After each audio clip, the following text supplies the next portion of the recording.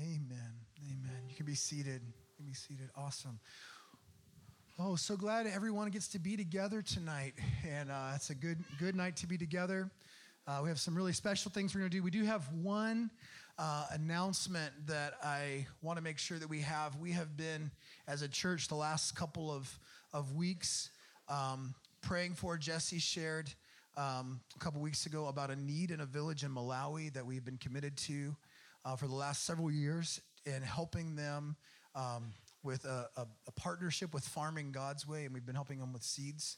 And the original goal that we had to get the seeds for the 40 plus farmers was $507. And so we set a goal for $1,000 and we reached that goal. But there were some people that we said that we would take the last offering tonight. I know there were people like, hey, we haven't even given yet. And so I thought it was important tonight because I feel like for us as a church family, God is growing us up. We're maturing. And so I'm telling you right now, you do not need to give to meet the need.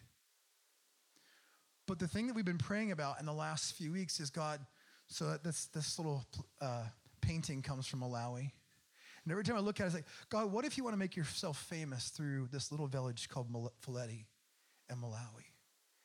And every year there's been some big disaster.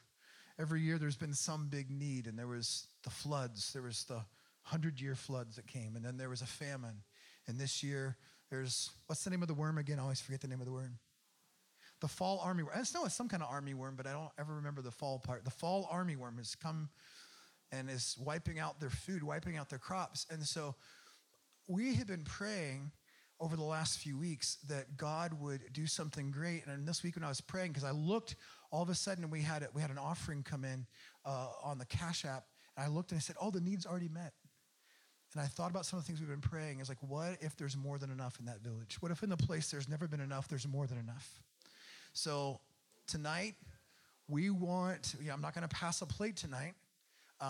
But if you have an offering, we will have a basket here at the front for you to put an offering in. You can write a check to AOX or put it into and put the Malawi fund on it. The other thing is we use the Cash App a lot. If you have not given and you want to be a part of giving, please either give tonight or communicate tonight because we're going to get the offering out this week. So the cash tag on the Cash App is AOX, and just again type Malawi. But can we pray? Because there's already been people who've given. I know there are a few families that we're still going to give. If you're here as a guest, we invite you. If you want to join in with us, this would be awesome. I would love to send them a blessing. And they thought, that's not at all what we needed. That's way more than enough. But can we pray together that what God will do? Because listen, this is not about us taking up an offering to send to people. This is about Jesus getting glory. And we want to see Jesus. We want to see you glorified in the village of Foleti, Malawi. God, we want to see the villages surrounded be blessed. God, I pray not only tonight, God, for the seed to go in the ground and the food that we'll be able to provide, but God, we pray for your word to go out of that village. We pray for there to be a supernatural, God, that we would just be partners with you. God, that we're not trying to take the responsibility of meeting the need, but we're partnering with you, and you would come and do something so amazing in that village that all in that region, Jesus would get glory, that you would be made famous in that region and in that nation and all over the earth by what you want to do. So God, it's an honor. Thank you for those who already have given, God. For those who are going to give tonight, God, we do it in faith, asking you to multiply it, asking you, Holy Spirit, to breathe on the offering, that it would be used not just to feed stomachs, but to bring hearts to you. In Jesus' name, amen.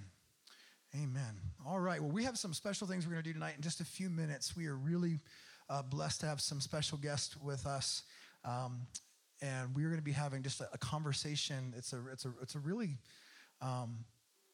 awesome opportunity just to have some spiritual moms and dads that are connected to our family be here with us tonight. And so we're going to do that in just a few minutes. But before we do that, we had something really cool happen in the last few months.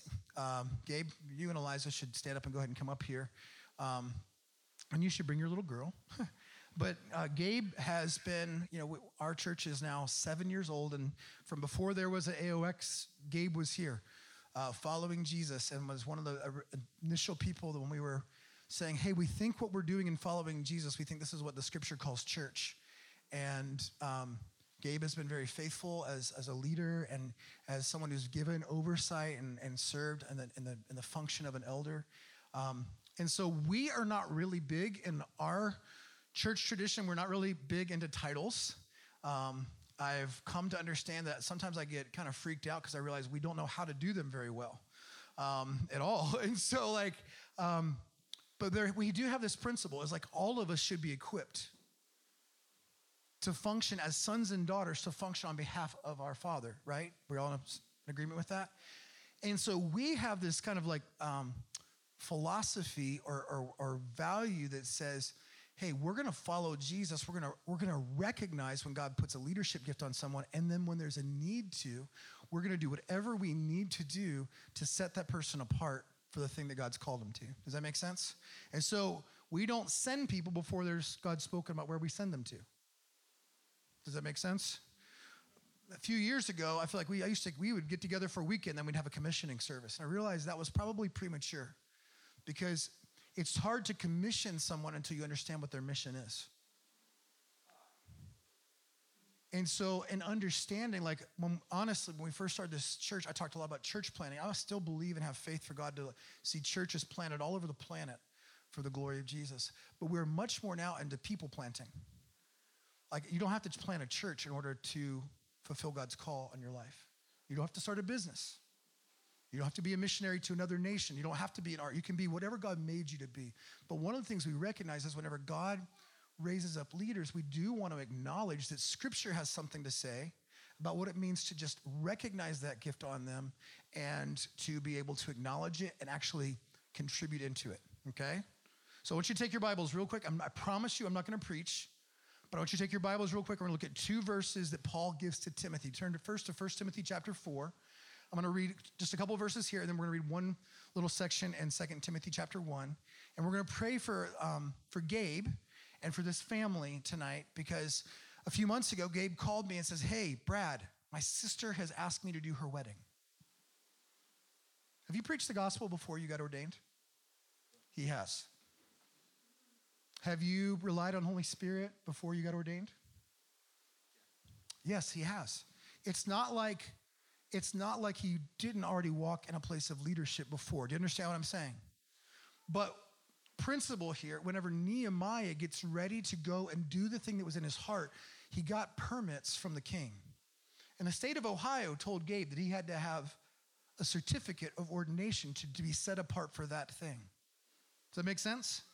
And so Gabe said, what do we do? Some people said, I didn't know Gabe went to school to become a minister. I said, are you kidding? Do you know what this guy's walked through for the last however many years, longer than 7? So we are tonight recognizing what we believe God's already established, that Gabe and Eliza are set apart for the Lord. And in the season where we've had to comply with the state of Pennsylvania and the state of Ohio, now this is an opportunity to celebrate. Does that make sense to you? So let's listen to the scripture because I don't want this to be a formality. Does that make sense? Like a wedding ceremony that's just a formality is not, we miss the point of it. Right? So here, listen to this scripture. Chapter 4, I'm going to start reading verse 12. It says, let no one despise your youth, but be an example to the believers in word, in conduct, in love, in spirit, in faith, in purity. Till I come, give attention to reading and exhortation and to doctrine, and do not neglect the gift that is in you, that was given to you by prophecy with the laying on of the hands of eldership. Meditate on these things and give yourself entirely to them, that your progress may be evident to all. Take heed to yourself and to the doctrine, continuing in them, for in doing this, you will save both yourself and those who hear you. So there was a place where Paul says to Timothy, who is his son in the faith, hey, there was something that took place where whenever those people who were called as elders, and that sometimes that word is translated as presbytery, but really that is those people, those older people who are around you, those elders who are around you who recognize there was a laying on of hands and there was actually something that God did in that moment. So I have known this man and I trust Gabe. I trust Gabe as a leader in this community. I trust him with my family. Do you understand what I'm saying? But tonight, what we're going to do is we're going to pray, and we're not going to put something in Gabe that God already hasn't had for him, but we are going to ask, God, would you come as we humble ourselves according to what your word says, would you come and increase the deposit in this man and in this family, in this couple? Does that make sense? Are you with me? Can you ask God that as we hear the word, our faith would increase for what he wants to do tonight? Because I really don't feel like it's worth our time just to go through emotion. But if what we are doing has faith attached to it, I believe that what happens in this place will not only be a nice night for them, but that hell will tremble. And orphans may find one of the scriptures I hear sometimes. Whenever I read, I hear Gabe saying it because there was a season where he said it a lot, is God places the lonely in family. Like, listen, lonely hearts may find family because of what God pours out of heaven tonight. There already has a commitment to this child and to the children the Lord's going to give them. There's already a commitment. But I believe as we pray tonight in faith, guys, listen, it's not our job to put something in him. God has already put a deposit in him. But by faith, we're asking for increase. Do you hear what I'm saying? So that's on us to have faith tonight. Gabe, I've got one for you and for you, Eliza. Because one of the things I really believe, and I'll be really honest with you, I'm still learning. I don't have all this figured out. But one of the things I see when Paul talks about these places of ministry, when Paul talks about what it means to function this way, and he speaks to men, he is most often clearly speaking to husbands, and he says they are one flesh with their wives. And so Gabe is Gabe and Eliza is Eliza, and they have not lost their individuality, but there's something beautiful about the image of God in the female form and the male form being made one in a family. Do you understand that? So I had Eliza come stand here on purpose because I believe that there's something tonight as we pray. I am having faith that God will just pour into them. Does that make sense? You're with me? All right. So Gabe and Eliza, in 2 Timothy chapter 1, we're going to start reading in verse 3. It says, I thank God whom I serve with a pure conscience as my forefathers did. And without ceasing, I remember you in my prayers night and day, greatly desiring to see you, being mindful of your tears, that I may be filled with joy when I call to remembrance that genuine faith that's in you, which dwelt first in your grandmother Lois and then your mother Eunice. And I am persuaded is in you also. Listen to this. Therefore, Gabe and Eliza, I remind you to stir up the gift which is in you through the laying on of my hands. For my God has not given you a spirit of fear, but of power and of love and of a sound mind. And I really believe that tonight as we pray for you, that God wants to speak some things to your heart. There may be people who get prophetic words and share those with you. But tonight, and as a place, as we humble ourselves, because there's nothing about this flesh that's going to do anything, but as we humble ourselves to this place of a laying on of hands, I want to charge you not to be passive about the things that God speaks tonight, but to stir those things up. Not even to say, well, God, if you want to do something, you can do it, but to stir up, like another translation. Remember the other translation that's used here is to fan into flame. That's not a passive thing. So we are going to have tonight, we're just at time. And if you, as we're praying, I've asked a few people to come. I mean, you can go ahead and come and we're going to pray. But as we do, I want all of you to say, God, what are you saying?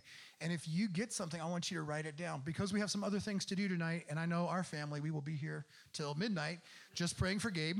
But I don't want to neglect this opportunity. And because we don't believe that there's only a few people who hear from God, I really want to ask that you would activate right now your heart and your faith. And if you will write those down, or you can, if you don't have Gabe's number, you can, if you do have his number, you can text him to him. But if you don't, tonight, I want to make sure that you have an opportunity to hear from the Lord and to be able to bless this couple, okay? So let's gather around them. And before we pray, is there anything that you have that you want to say? Or there may not be.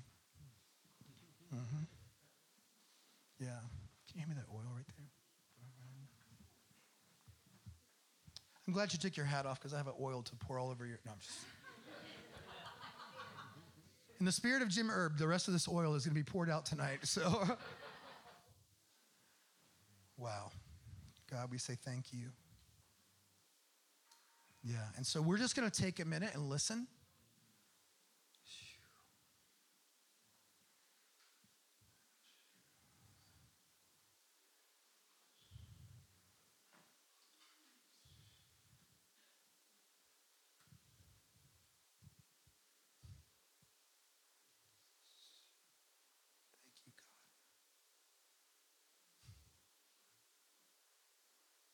Holy Spirit, come.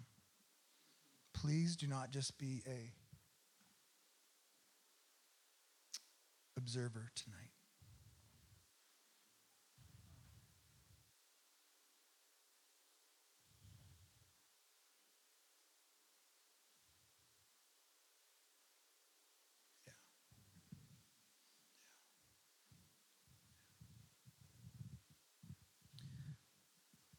I'm hearing the Lord say that there is an Elisha anointing that's upon your life.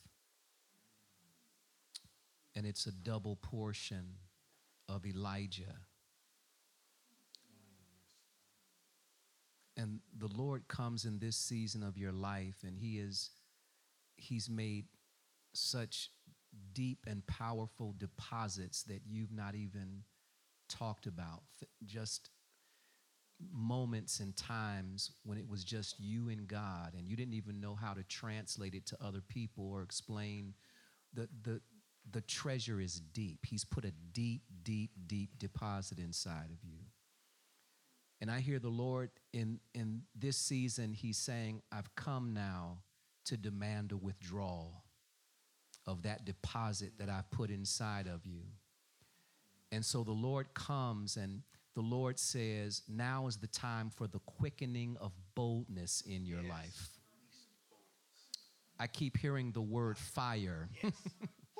I keep hearing the word fire. That you will call down fire. The Lord is going to send you into places that no one else wants to go. Places that people are afraid to go.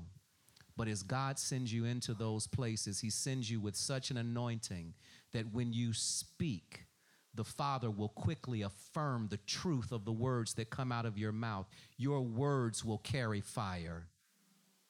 Glory, hallelujah. I see you bringing legion out of the graveyard. Glory, hallelujah.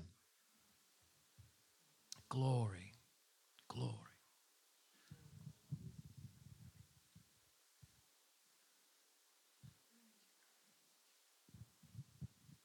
When I was just praying for your spirit, I heard the Lord say, out of your innermost being will flow rivers of Holy Spirit. He didn't say it would be a lake or a reservoir. It's not going to be contained within you. It's a river. It's going to rush, and it's going to flow. It's going to spill out, and it's going to touch people all around you, Gabe and Eliza. So right now I just speak, Holy Spirit, river, rivers, artesian wells of Holy Spirit. Don't let it ever become stagnant. Don't let it ever become a reservoir. It's not going to be a lake. It's going to be a river. It's going to be a waterfall. It's going to be flowing out. It's going to be giving life. It is going to be communicating change. Everywhere the river goes, there'll be health and wholeness and healing. Let your river flow out of Gabe's spirit right now, and also just out of Eliza. Just rivers of living water. Rivers of living water. Let there be a free flow of Holy Spirit. It's always going to be new. It's going to be fresh. Your work with us, it's a continual birthing of the new and the fresh. And it'll be fresh manna. It'll be fresh bread. It'll be fresh things you're doing, new things that you're releasing. I just pray that as well in Eliza's spirit. Thank you, God. Thank you, God.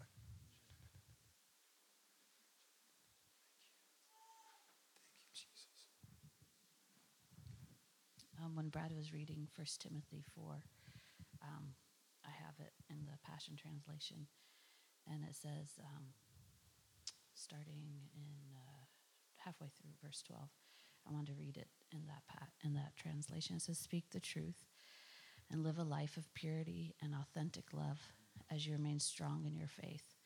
So until I come, be diligent in devouring the word of God. Be faithful in prayer and in teaching the believers. Don't minimize the powerful gift that operates in your life, For it was imparted to you by the laying on of hands of the elders and was activated through the prophecy they spoke over you. Make all of this your constant meditation and make it real with your life so everyone can see that you are moving forward. And then this verse specifically, give careful attention to your spiritual life and every cherished truth you teach. For living what you preach will then release even more abundant life inside you and to all those who listen to you. And so, God, I just pray, I bless Gabe and I bless Eliza, that as they abide in your word, that the powerful gift that you have placed inside both of them as a couple, as they're one, that as they live life, that others will see it and it won't be just words. That they will overflow with your love and that it will be a love full of purity, a love full of power, a love that's just full of you and radiant beauty of you. Just thought of the verse in John chapter 1, verse 16 comes to my mind for both of you. Out of his fullness, we've all received grace in place of grace. And simple picture for that for me is just it's a never-ending supply of grace. Just when one measure of grace is given to you, there's another measure right on its heels.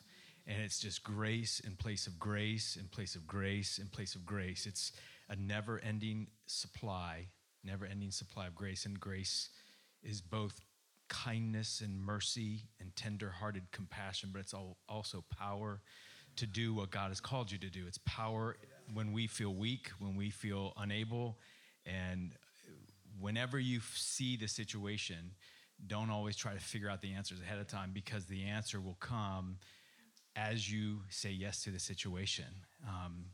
And I just felt for both of you that the intimacy that you're crying out for, part of the way that the Lord is going to answer that is on-the-job training, on the job caring for the flock, on the job being present in the midst of pressure, on the job and just drawing upon the grace of the Lord and him forming that part of Jesus's wisdom, his leadership, his character on the job. It's not something that we can figure out ahead of time. It's just a matter of as you guys say yes to it. And it's on the job training. It's grace in place of grace. And the Lord's just so pleased. And he's, even as you guys are in this season of learning how to care for your family, the Lord is saying, I've got you. You don't even have an idea, but you're going to learn how to care for my family. And it's my love that's going to flow through you as you continually say yes. And it's my grace that will enable you to say yes, even when you don't feel like you want to say yes. So Lord, we just say yes to that never-ending flow of grace, kindness, mercy, compassion that's unfair, but also power in the midst of weakness. When we see our inability, we just are in a great place to receive your capability and your strength and your goodness and your power. We bless Gabe and Liza and Lydia with us. In Jesus' name, amen.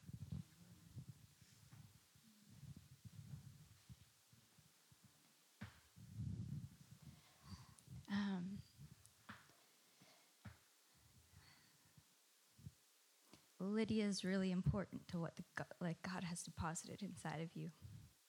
And I know that you've cried out to God to teach you how to love. And sometimes it's been like pulling teeth. Just the people in the body. And you've been crying like, God, teach me how to love, teach me how to love. You've just wanted to love well. And but you were never a dad before this. And I feel like the place that Lydia has in your heart, there's an activation that's going to ignite passion, and like the sense of protection. There's a lion inside of you. Come on. I've seen you respond whenever Lydia was sandwiched between Silas and Joshua. But there's a lion inside of you that passion is going to get really ignited and activated. And it's not like you're going to have to learn how to love or keep praying for like teach me how to love. It's just you're gonna have the heart of a father instead of like a brother, or instead of like it's not like pulling teeth. So when they're talking about Legion, meeting Legion, like there's just gonna be a passion inside of you that really wants to fight. The kingdom of God suffers violence, and the violent take it by force. There's like a violence inside of you. It's to come out for the sake of the kingdom. And it's not going to be because you're like trying hard to bring it out. It's going to be because you were loving your daughter well, and you've learned what it means to be a dad. And the more you're with your dad, the more that passion is going to be manifested. Can you all just stick your hands out, just reaching out? Let's just activate and pray. Father, we bless Gabe and Eliza and Lydia. God, we ask that as we have laid hands on them tonight, Holy Spirit, we are already recognizing what you've done. God, I look at Eliza and I see a woman who has set herself apart. And God, as she has set herself apart, God, we are honored to be a part of her family. Eliza, when I saw you today, I always think you're beautiful, but I specifically thought what you were wearing today was significant. And I just feel like it reminds me, I don't know what the coat of many colors looks like, but there was something about the way that you, when you walked in this morning even, I just felt like there was just something signifying the favor of God, the favor of a father. And I just am humbled by the prayers that you prayed when no one was watching, by the things that you have carried in your heart. And we, God, tonight recognize in Eliza's life that she has set herself apart, God, and we join you in recognizing that. We ask, God, that every good and perfect gift that you have desired to be present in her, God, by faith tonight, we ask for increase. God, not so she can be a superstar, but for the glory of your name and for the edification of your people. Gabe, I remember one of our first walks together. I often think about us walking across the park and you crying because when I asked you what the dream in your heart was, you said, have a family that would change the world. The way that you loved your wife and the way that you loved kids would change the world. And I just say that the calling of God on your life is not disconnected from that dream. And that's not just a nice thought. Psalms 20, verse 4, may he grant you according to your heart's desire and fulfill all your purpose. We are not good enough to have dreams like that. So that dream part of God heart that matches in your heart to have a marriage of integrity, a marriage of connection where you're always stepping toward your wife, where you're always looking to grow as a father. We just bless you and say that as God is forming his church, his family, this is a great place to start. And that we recognize your calling as a husband, your calling as a father is not disconnected from your calling as not just a minister and a proclaimer of the gospel, but as one who has been recognized, has been given leadership in the church. So God, we ask that you would stir up the gifts that you've deposited in Gabe. God, specifically, I pray for a gift of faith. That when Gabe doesn't see what he believes is right, he would have faith to see what his eyes can't see. That through the eyes of faith, he would call a reality that is not as though it were. God, we pray that, as they've given themselves to you, God, and as far as they know, God, if they are positioned where they're supposed to be, God, we pray that marriages and children and people's walk with Jesus in Grove City and around this region would be impacted because of what you put inside of them. And so, God, as we lay our hands on them tonight, we ask, Holy Spirit, for you to come and for you to witness with your power, with your love, and with your breath. As we recognize that you've called them and set them apart for these purposes. In Jesus' name, amen. Amen. Cody, would you come? Thank you, guys.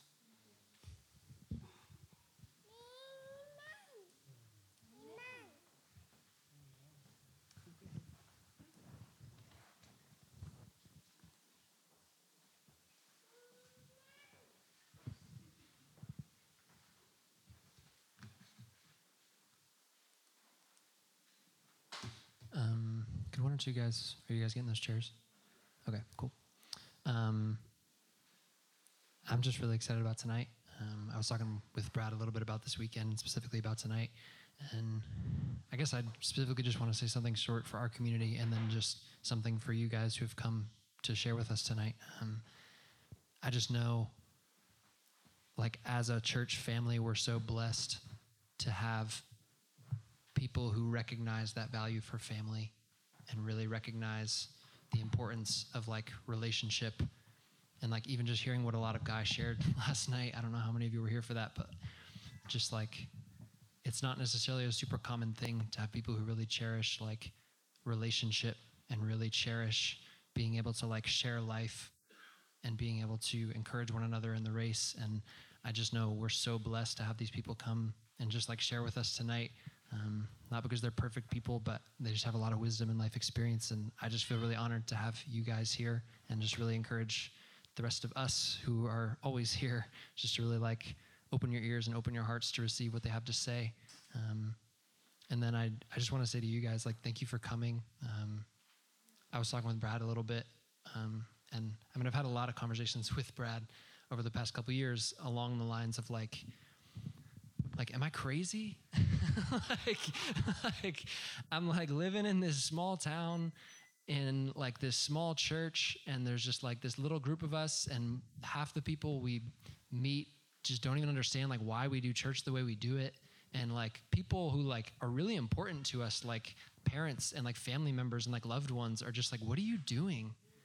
Like, why are you in Grove City? Like, this doesn't make sense. Like, people, like, I was just talking to David Wade today, and I was like, he, like, left a full ride to NYU to, like, be in Grove City and, like, follow Jesus because it's what he felt like the Lord called him to do. And people were like, what are you doing? Like, don't do that. That's a really bad decision. And, like, even now, like, I'm facing a lot of pressure with, like, people who are just like, it doesn't seem like you're making a good use of your life. Like, it doesn't seem like you're really being a good steward. And it's like, okay, I want to be honest with myself, and I want to, like, you know, be open to counsel, but I also want to be, like, committed to what the Lord's asked me to do.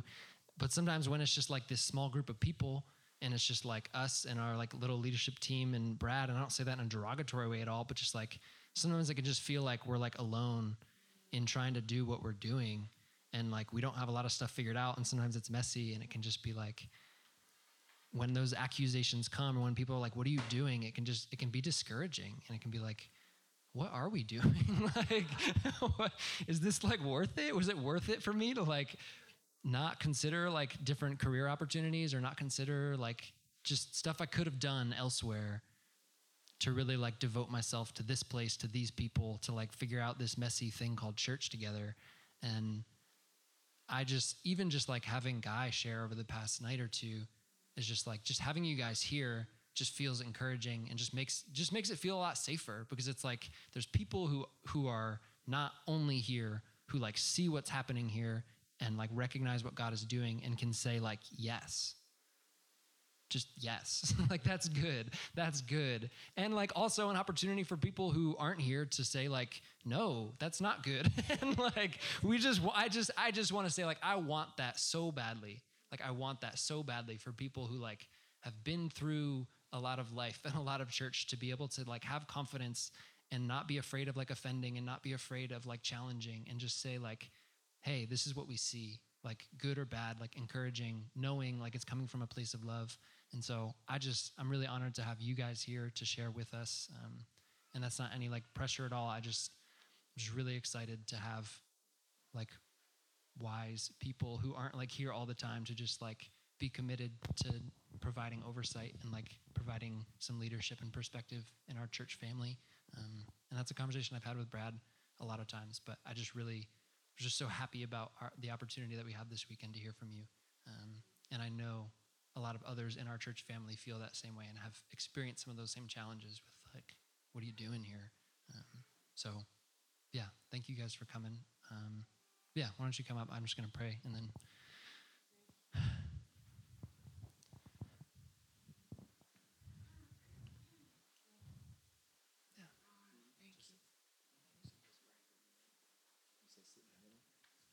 Holy Spirit, we know you're here. And like there's just, it really is just all about you. Like it really is all about you. And it doesn't matter who has a mic. It doesn't matter where the lights are shining. Like we all bow before the same King. Yeah, come on. Come on.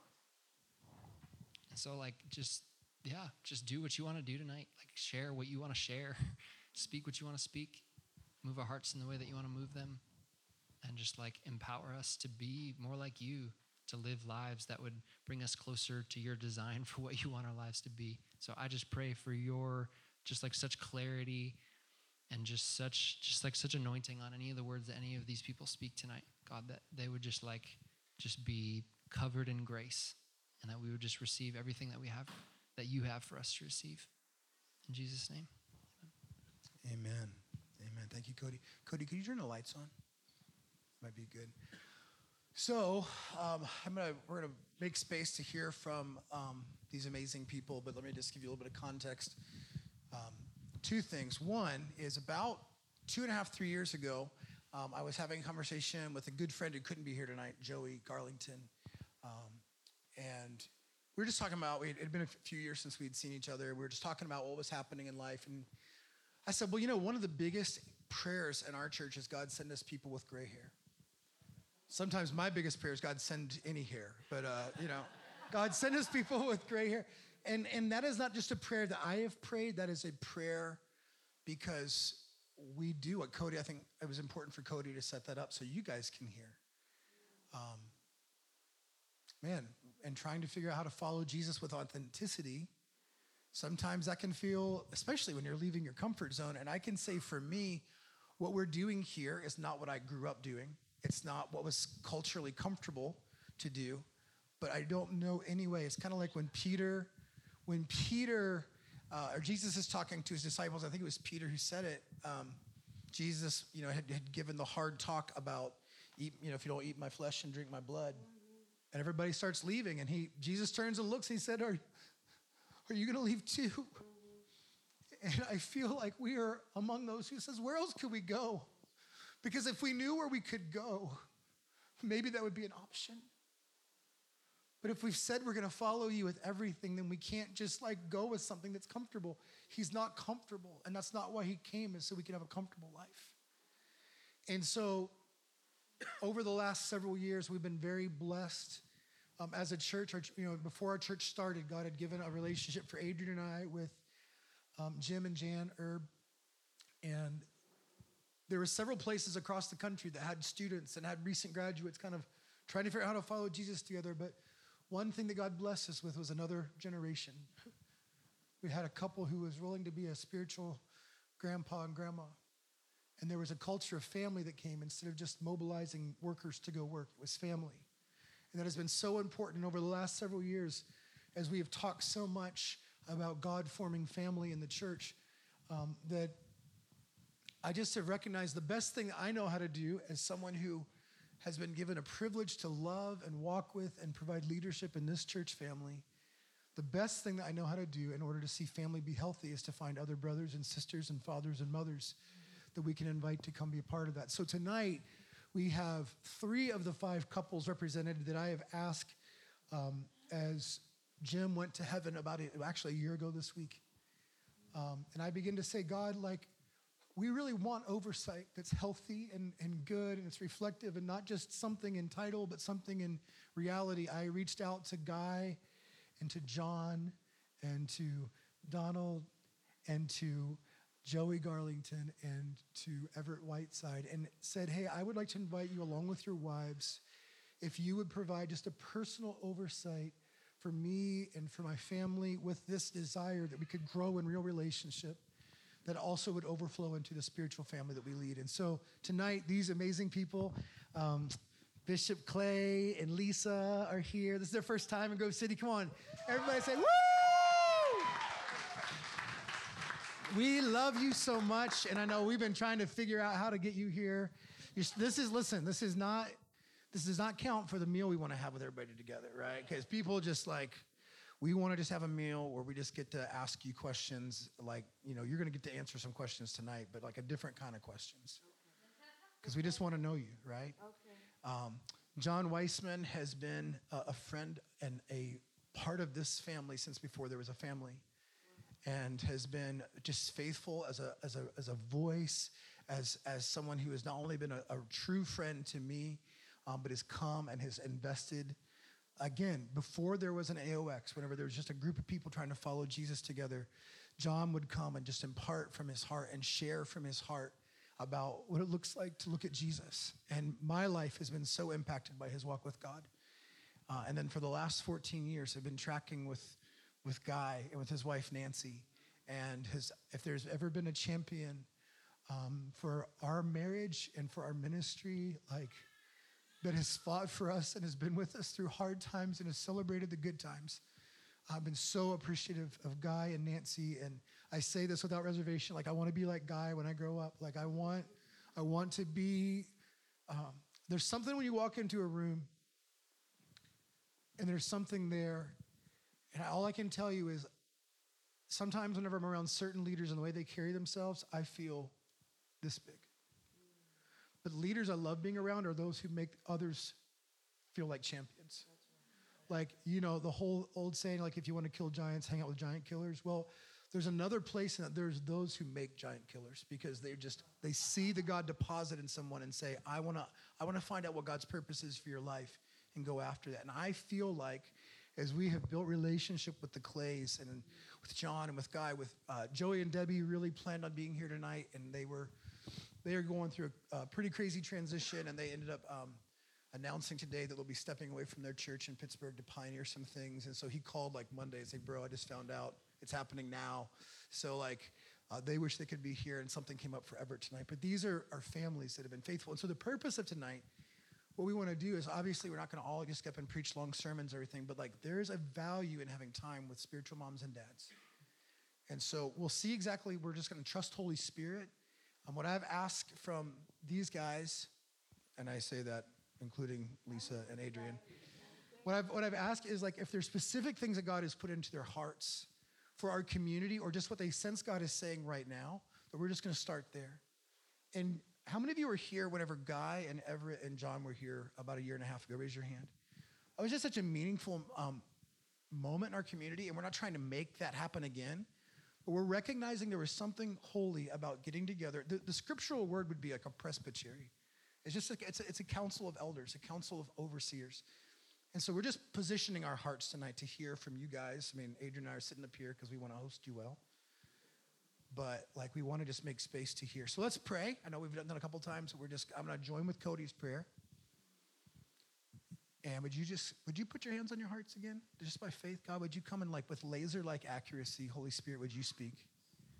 I pray that the prophetic would be unlocked anytime that needs to happen, God, for just practical words of wisdom to be released. And as we take time to just posture, I just feel like you hear the word posture. As we humble ourselves and posture ourselves to listen and receive, we trust you. God, I pray that this would be a holy moment for every person in the room. You don't waste anything.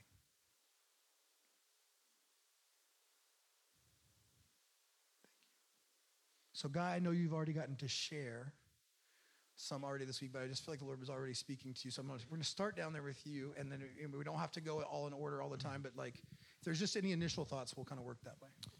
Very simply, we bathed this night and my whole trip up here in prayer because Cornerstone loves you. You have a spiritual family in St. Petersburg that respects you, honors you, walks with you. And so our intercessors have been praying, and especially my brother Peter, who was here with me the first part of the week. We really heard God say three things, and I'm not going to say it at length. I'm just going to remind you, because sometimes Holy Spirit keeps repeating when he wants to make sure it goes in deep. There is a raining down of peace. The word for me, for you, this whole week has been peace. And God wants to rain down his peace and let you experience the reign of the Prince of Peace. And that first happens personally through comfort. There are points when it's just like everything's going haywire, and you need to know that in the boat of your life, Jesus is there, and if you lay down next to him, there is rest and peace. and it's okay. You'll be safe. There is peace that brings comfort. We also talked about the fact, the peace that comes when all of a sudden you're given a great commission and it's much bigger than you could ever do, and there's an immediate sense of appropriate humility. Oh, God, I can't do that. Don't even know how to start that. And at that moment, the peace of God comes. He says, I will never leave you. I will never forsake you. I will never abandon you. That's not just about comfort. That is courage to move into the calling.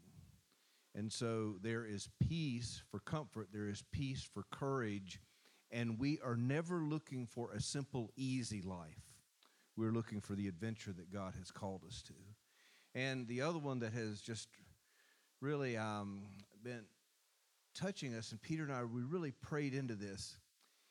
The kingdom of heaven is at hand. It's near. It's so real. All we do is open our hand to take it and to seize it and to grab it. And yet oftentimes in our lives, we can't grab the kingdom of God because we're holding on to a bunch of our own stuff. And so last night, don't forget the power of the open hand. It's much better than a clenched fist. This is Guy controlling things. This is Guy making sure that things work out right. I cannot grab the kingdom when Guy has a clenched fist holding on to his own stuff. So the moment I open my hand and surrender, I can seize the kingdom. And the verse that Jesse quoted just a few moments ago, part of the violence in seizing the kingdom is sometimes there's a struggle going on between Guy and God about what I'm going to let go of so I can grab a hold of the kingdom. And so whatever level of violence there needs to be in your life to open your hand instead of living with a clenched fist, that open hand can seize the kingdom. And Jesus said, make the kingdom of God your priority, your first concern. That word in the Greek means there's nothing else that's even a close second. The kingdom of God is why we live and breathe and move. And so whatever we have to do, however we have to fight, Holy Spirit will help you with that violent conflict, that getting rid of those barriers, fighting that battle to let go so you can grab hold. Make the kingdom of God your primary concern. Everything else then falls into place. I didn't come with anything specific, but as Cody was sharing, there was a quote that just was right there, and it's by a missionary by the name of Jim Elliot. And you were talking about, are we foolish? Are we crazy to be in Grove City? Are we crazy? Should I be pursuing other things? What are we doing? Other people are questioning things. And Jim Elliot was a missionary, and he eventually became a martyr. And the quote that pierced my heart that he said as a young adult, he said, he is no fool who gives up what he cannot keep in order to gain that which he cannot lose.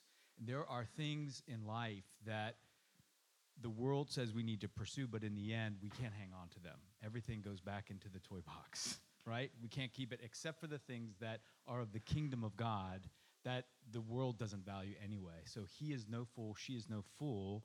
I guess that's the word for this community, that who gives up what they can't hold on to, and that represents all the values and the fleeting pleasures and values of this world, to give those things up in order to gain those things which you cannot lose, which is the kingdom of God, which is the person of Christ, his kingdom, his righteousness, his rule and reign in you. And you guys are doing that in where other communities, you're doing that in a very intentional way with spiritual family. That is very unusual and very peculiar.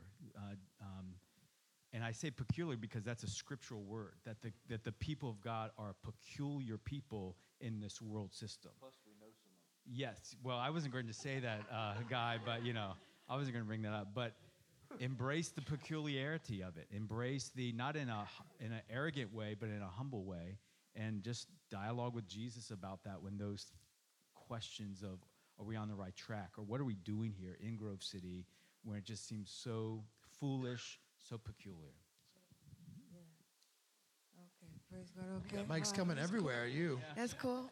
I just want to say, we're so thankful to be here. I'm just filled with joy to be in your presence and to be able to share this time with you.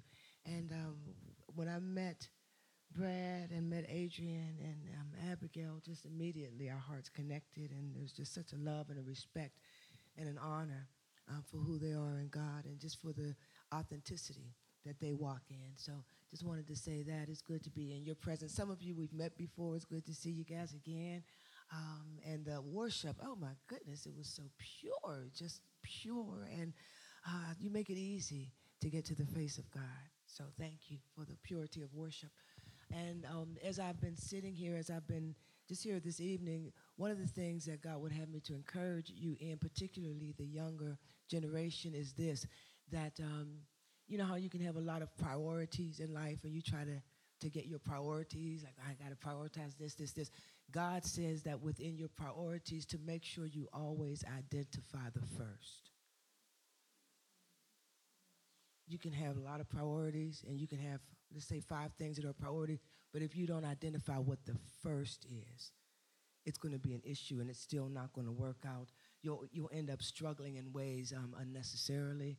But if you identify the first, that God is my first, that my first priority is my relationship with God, and keep that as just something that is so dear and so near and precious to you that you don't allow anything else to take first place. So when the scripture says in what is it, Matthew 6:33, to seek first the kingdom of God and his righteousness, and then all other things will be added unto you, or even when it talks about in Revelations 2, when John is writing these letters, the 7 letters to the churches of Asia Minor, and he says in the first letter to Ephesus, which is in Revelations chapter 2, he says to Ephesus, I see your works, you've done a lot of great things, but I've got this issue with you, that you left your first love. You left your first love. And he ends up giving them a promise, because for all of the churches, those 7 churches, he says, you know, this is my issue with you. But to each of them, he says, if you will yield and if you overcome in this area, if you will succeed and if you will offer me the thing that I'm desiring of you, then I give you this promise. And so to the church of Ephesus, what he says to them is, if you return to your first love, then what I promise you is that I'll give you again the opportunity, the chance, and the right to eat from the tree of life. So he puts them back in the Garden of Eden. He says you get the chance to eat from the tree of life when your first love remains your first love. When your first remains your first, when God is your first. And he makes that point over again, even in the greatest commandments, when they ask him, you know, well, of all the commandments, what are the greatest? And he says, first is to love the Lord your God with all your heart, mind, soul, and strength. Second is to love your neighbor as yourself. But he's saying also that order matters, because to love the Lord your God with all your heart, that being first, is what enables you to love others. It's what enables you to have these relationships intact, as long as the first remains the first. So I just encourage you, and to you, Cody, and to so many of you that may be struggling with the, you know, God, I want to know. I say to you what I always teach our worship team, and that is, you know, it's like I used to when I was growing, and not that I'm all the way there, I'm still growing in Christ, but as I was really immature in Christ, I would always try to stop doing the wrong thing and stop doing, you know, I would like wear myself out just trying to put myself in check. And one day the Holy Spirit said to me, when you go into a dark room, do you try to get darkness out by getting the darkness out? And I said, no. He said, how do you get darkness out of a room if it's a dark room? I said, I turn on the light. And he said, well, learn to do that in your life. Just turn on the light. And you're fighting, you're wearing yourself out trying to get darkness out. My God. As opposed to just turn on the light. Turn on the light. And so that I just say that to you, and one of the ways he gave that to me to teach our worship team is to simply build your spirit. You know how we are created as a spirit, we're placed in a body, and we're given a soul to possess. Who we truly are is spirit. And so you have to intentionally build your spirit. The world gives so much to you that will edify, will build, will appeal to your soul. Well, remember, Adam was created spirit, but when he ate of the fruit he sinned, he became a living soul. He was never meant to be a living soul. He was meant to live as spirit and possess his soul. but because he fell, his soul, he just became a living soul. And so thank God for the blood of Jesus Christ for, the truth that we now can be awakened again in our spirit, and we can be who God created us to be. But you have to intentionally do that which builds your spirit. Intentionally take in the word of God. Intentionally spend time with God. Not just doing all the talking, but taking time to be still in his presence and just let him do what he wants to do. Take time intentionally to build your spirit. And what you'll find is that things that you struggle to know, the soul, which is our mind, will, and emotions, the soul cannot tell you the will of God. Only your spirit knows the will of God. And God speaks spirit, capital S, Holy Spirit, to spirit. So they that worship God must worship in spirit. That's a small s. It's the essence of who we are, spirit and truth. Not soul and truth, but spirit and truth. So learning how to keep my spirit built up so that I am able to pick up the sense, the whispers of God, so that I can hear those signals, because he speaks those to my spirit. So if I keep my spirit healthy, I find that I don't have to struggle like, God, what is your will? What is your will? I can hear, my spirit is able to receive that. And you'll see it in John 14. As much as we read, John 14 is a scripture, the verses that talk about, I go to prepare a place for you, and, be not, let your heart not be troubled, believe in God, believe in me. It starts out like that, but there are three places in that scripture where they say to Jesus, tell us a particular thing, and he says, and they say, we don't know. And this is maybe a couple of years ago. God said what I was telling them, God was giving revelation of that scripture, and they say to him, show us the way. And he says, you know the way. And they say, how can we know? He says, you know. And then another place, it's like Thomas and Peter having this dialogue. It's all of them there, but you hear Thomas and Peter's response. And at one point, they say, show us the Father. And he said, you've seen the Father. If you've seen me, you've seen the Father. And they say, no, show us the Father. So they're telling him they don't know something, and he's telling them, yes, you do. Wow. You know the way. You know the Father. You've seen the Father. And what he's saying is that revelation is in your spirit. But right then, they were still functioning out of their soul. So they couldn't get that he was telling them that there's something that's in them that the Father is saying that they know. They just have to be able to get to it. And you can only get to it when your spirit is built up. And so I'm just saying to each one, and I try to do that myself all of the time, intentionally build my spirit. Because when God gave that revelation, I had to say to God, okay, if you're saying in this scripture, there's something that their spirit knows, that they don't even know that they know, that you can actually have something in you and not know that it's there. And I just begin to say, God, show me, Father, show me what it is that I know. Reveal to me what I don't even know is in me. Reveal to me, show me what I know. But that I don't even know that I know. I don't even know I know it. But show me what my spirit knows. And so I just would say to each one, continue to build your spirit. And it has to be intentional. The world offers what appeals to your soul. And they call it entertainment a lot of times. But you've got to be specific and careful about what you allow in. Guard your heart, guard your mind, and just be intentional about building your spirit. Wow. God, anything we believe about you or us that is not what you believe about us or about you, God, by your kindness, lead us to change the way we think. That's so important. Guys, there's something beautiful about being humble to say, I don't know. Yeah. But I think I'm really convicted. Sometimes we say, I don't know, because we haven't been listening to what he says we know. And it's easy. It's like we never want to allow false humility, right? So just as she's saying that, I think there's times that we say, I don't know, and it's out of a humble heart. But there's also times that we can move in fear or pride and say, I don't know. And we really need to do I know? Does he already said, do I know? So the purpose of tonight is just, God, by your kindness, show us what you're up to. Thank you. That's so good. Good. Yeah. Amen. That's good. Yeah. That was a double-fisted word right there. You all can see I didn't just marry her for her money. That's right. That's right. That's That's right. I didn't just marry you for your money. Right. I'm excited to be here. I love you guys so much, even those of you that I've never met. I've met you because I met these two, and you're a part of them. And boy, they have been a blessing to my life, a blessing to Lisa's life, and a blessing to our church family. But I tend to see things a lot of times in sort of through an apostolic lens. And so I want to talk to you just for a moment about what I'm sensing. And I want to start with my journey. When Lisa and I, before Petra was started, we were pastoring a denominational church. I was at a denominational church in the city of Pittsburgh.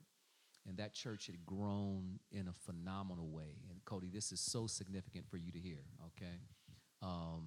This church grew in a phenomenal way. So when I went there, it was maybe about 300 people there, and probably within the first 4 years, it had grown to about 4,000 people. And it was growing. It was just growing in a massive way. And when I was pastoring that church, I don't want to say I wasn't saved. I believe that I was saved. But yeah, I was a carnal Christian. I didn't understand intimacy with God. You know, I understood relationship through religion. Okay? And so after like 10 years, the church just kept growing. And after about 10 years, I hit this crisis point where I came into the revelation that I didn't have intimacy with God. I was pastoring all of these people, okay? And so to make a long story short, the Lord said to me, I want you to step away.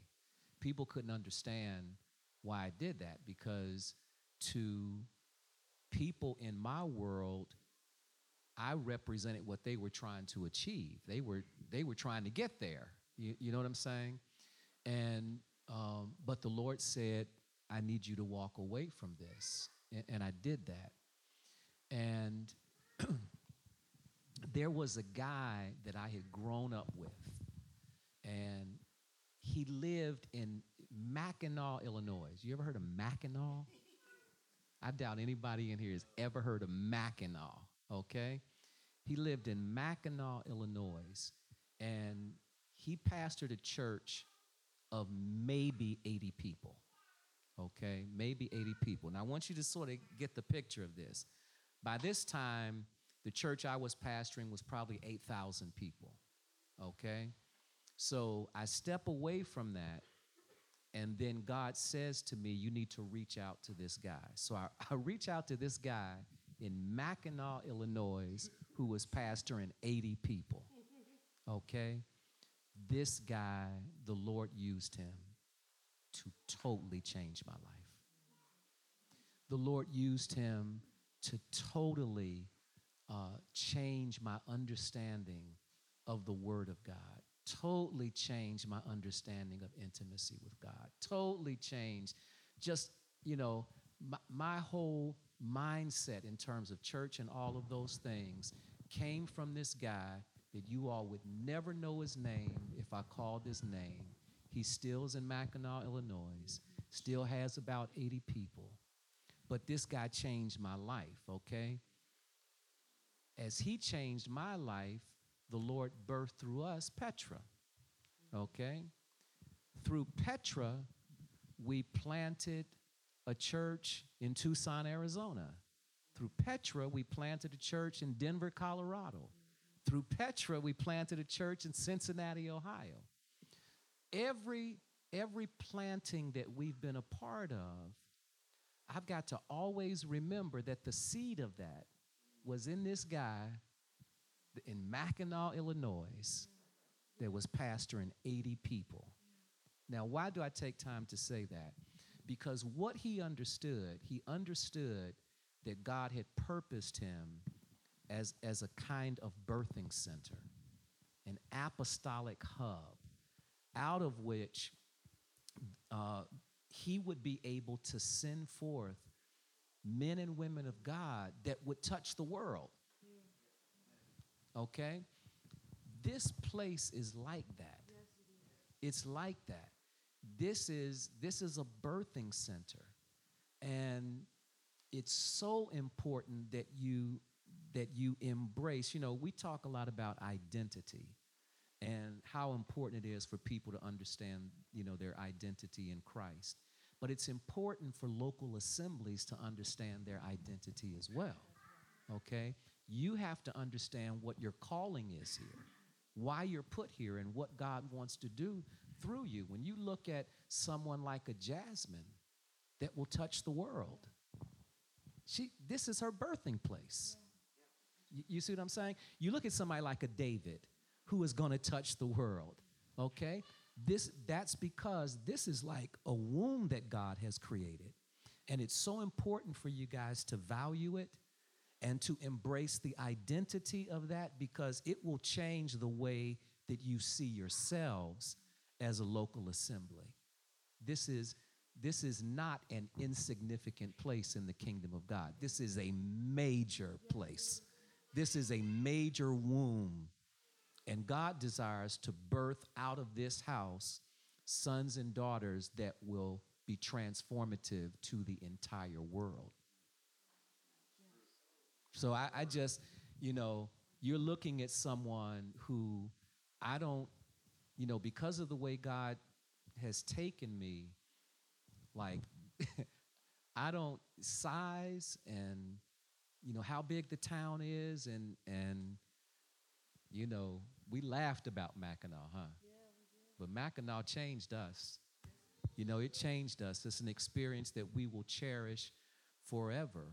And, you know, it's why even in terms of, you know, Brad is in this place where it's like God is trying to bring even greater clarity to what this looks like as a birthing center, as an apostolic hub. And tonight was significant in the declaration of the eldership.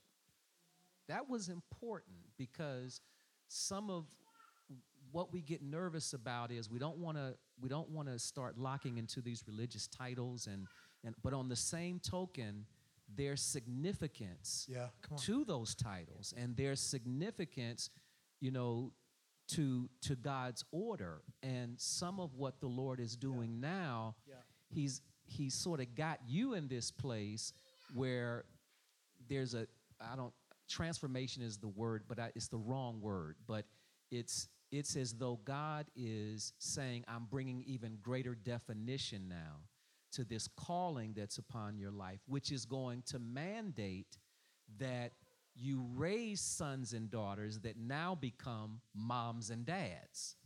And so for some of you that are in here, the challenge that you're dealing with right now is that you're stuck at brother and sister mode. And God is saying, I'm trying to bring you into mom and dad mode. Okay? And so as God does that, then, you know, God begins to birth these sons and daughters that he shapes into moms and dads, and it's going to free, because this house, the passion in you for these simple churches, that was put there by Holy Spirit. That wasn't something you laid at night and said, I'd love to do this. God impregnated you with that. And God is going to do that. And you're seeing it already in terms of, but you're not seeing it to the degree that it's getting ready to happen.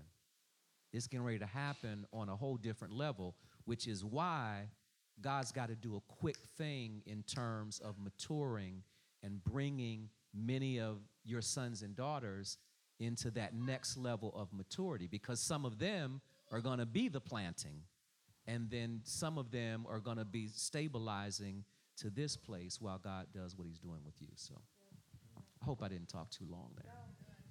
There was an anointing on what he just said. That there was an anointing on that, because that whole thing of Abba, sons and daughters, and then become dads and moms, and then they give birth through the Spirit to sons and daughters, and then the sons and daughters become the next generation of dads and moms. That is absolutely a word from Holy Spirit. And I say that we are, I'm sure I can speak for all of us in saying that just being in your presence, we recognize that we are in the presence of greatness. We sense it in you, and we pray that you know the greatness that's in you, and that you continue on to continue getting revelation of how great God has made you. But we know that we're in the presence of greatness when we're in your presence. We just pray that you know, that you sense what we sense, and that you sense the greatness that God has put within you. And it's a journey of discovery, discovering what God has put in you. I'm 57 years old, and I'm still discovering what God has put in me. You know what I mean? When I was 30, I thought this age was old. You know what I mean? But it's not feeling bad at all. It's feeling great. You know, I'm loving it. I like getting older. I have some friends that'll say, you know, that are my age, and they'll say, well, I'm staying at 30. You know, I'm staying at this. I'm saying, you all stay here, you know, I want to keep it moving. So I like getting older. I'm loving getting older. You know, I've been there like 20s and 30s, been there once, done it once, was enough. It was cool. It was great while it lasted, but I want to keep it moving, you know what I mean? So I'm just saying to you, it's a journey of discovering, and I'm still discovering things. But it's one thing to finish your course. It's another thing, like Paul said, I finished my course. He says it twice in Scripture, but one time he says, I finished my course, but another time he says, I finished my course with joy. Wow. And God says that's important. It's one thing to finish your course. It's another thing to finish your course with joy still intact. And you're happy about it, you know, and it's not just out of obedience or drudgery, but it's like the joy of discovering, and the joy of discovering who God has made you to be, and the joy of discovering what he's put in you. And just when you think, this is it, this is who I am, God says, no, there's more. So he says, you know how we say that we quote the scripture in John 8:32, you'll know the truth, and the truth will make you free. And one time I asked God, well, how come, you know, we're believing you, but we're not all free? And he said, well, read the verse before. And the verse before says, if you continue in my word, then you'll know the truth, and the truth will make you free. So you can't get stuck. You got to continue. And so as you continue the journey and continue discovering what God has put in you, there's a joy in that. And you just got to continue this journey and enjoy the journey, enjoy the journey, enjoy the discovery, and know that God's got you. He wants you happy. He wants you blessed. He has already decreed a word over your life, and it shall come to pass.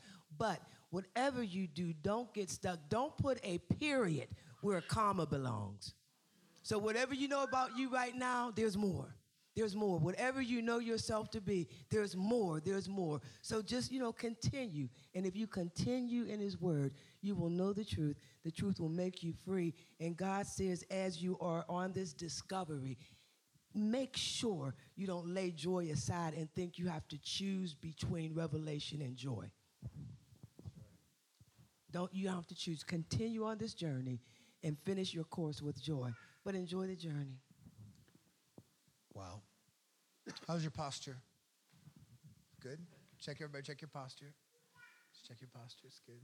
God wants to speak some stuff to us tonight. He is speaking some stuff to us tonight. I want to talk for just a second about when I met the Clays, because I think it's relevant to I think where Holy Spirit wants to take us tonight. We met a couple years ago at a conference, just very briefly. Nick and Trudy Manzo had connected us, and we just said hello and met. And I just being around them, I thought, oh, I really like them. But a few months later, we got together, and in the summer, late spring, early summer of 2016, I found myself in a meeting with Donald, and we were just talking about where culture's at. And I think that it's important for us to understand why a place that God has put in our hearts, that we would, you know, our mission as a church, disciple, equip, and release sons and daughters of the King to impact every sphere of society for the glory of God. But yet what God has continuously brought us back to is how do we follow Jesus together? And whenever we first started, I was casting vision. I thought, people will come and be here for a year and a half, and then we're going to send them out. And even when we cast vision and God gave us this building, I remember, I don't think, Gabe, maybe you do remember, I don't think you got the word about making it a home before it could become a hub until after we already had secured the space. And so we're casting vision for this prayer and missions base. And it's almost as soon as it gets done, Gabe gets this word. It's before it can become a hub, it has to be a home. And I feel like for the last 7 years, we've been learning the foundations of family.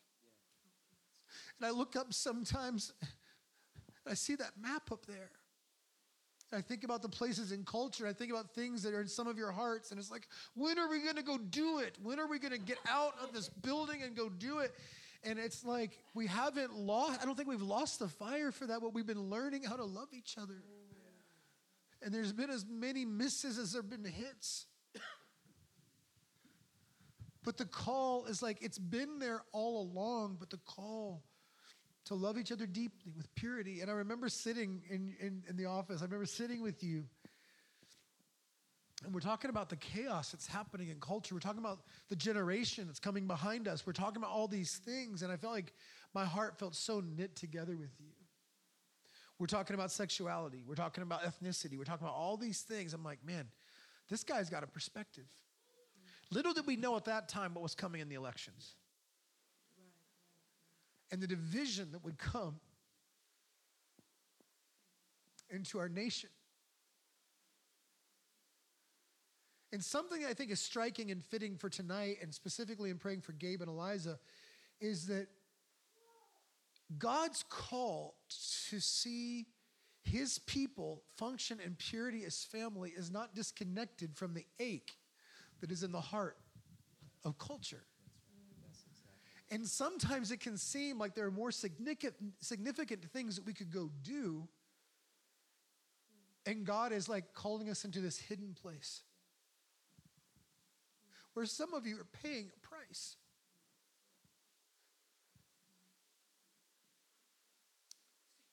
Jesus said people are going to misunderstand what you're doing, but I want you to hear from these people. I asked Adrian, by the way, to just take it from Adrian. I said, Adrian, do you have anything? She says, not now. When she does, you'll know, and then we'll go home. Some of you guys have been in these meetings. We'll talk a couple will come over. They'll talk for an hour and a half, and then I'll recap everything they said for 3 hours. And then we'll just look at Adrian, and Adrian will say one thing. We're okay, that's it. That's what God's doing today. Okay. So I just wanted you to know I wasn't taking the mic from her. But I want us to talk a little bit about what you guys are saying. Guys, there's a place in humility God wants to take us to tonight, but it's going to require walking with courage through what has felt like pride. Because there is something significant that God's doing, not just in us as individuals. That's a generic thing. God has a great plan and purpose for every person he created. Do you believe that? But there's something strange and peculiar that he's inviting us into. And I think that some of these words, if we posture our hearts, there will be a call to walk in humility that turns into boldness. Because it's not that we need to think highly of ourselves, but if we don't understand what God's calling and identity is, we won't be able to steward it. So can we just talk a little bit about why in the midst of a culture that feels like it's going crazy, where it seems like the generations are divided. If Joey were here, one of the things I love Joey has said is there is no generation gap, there's just broken family.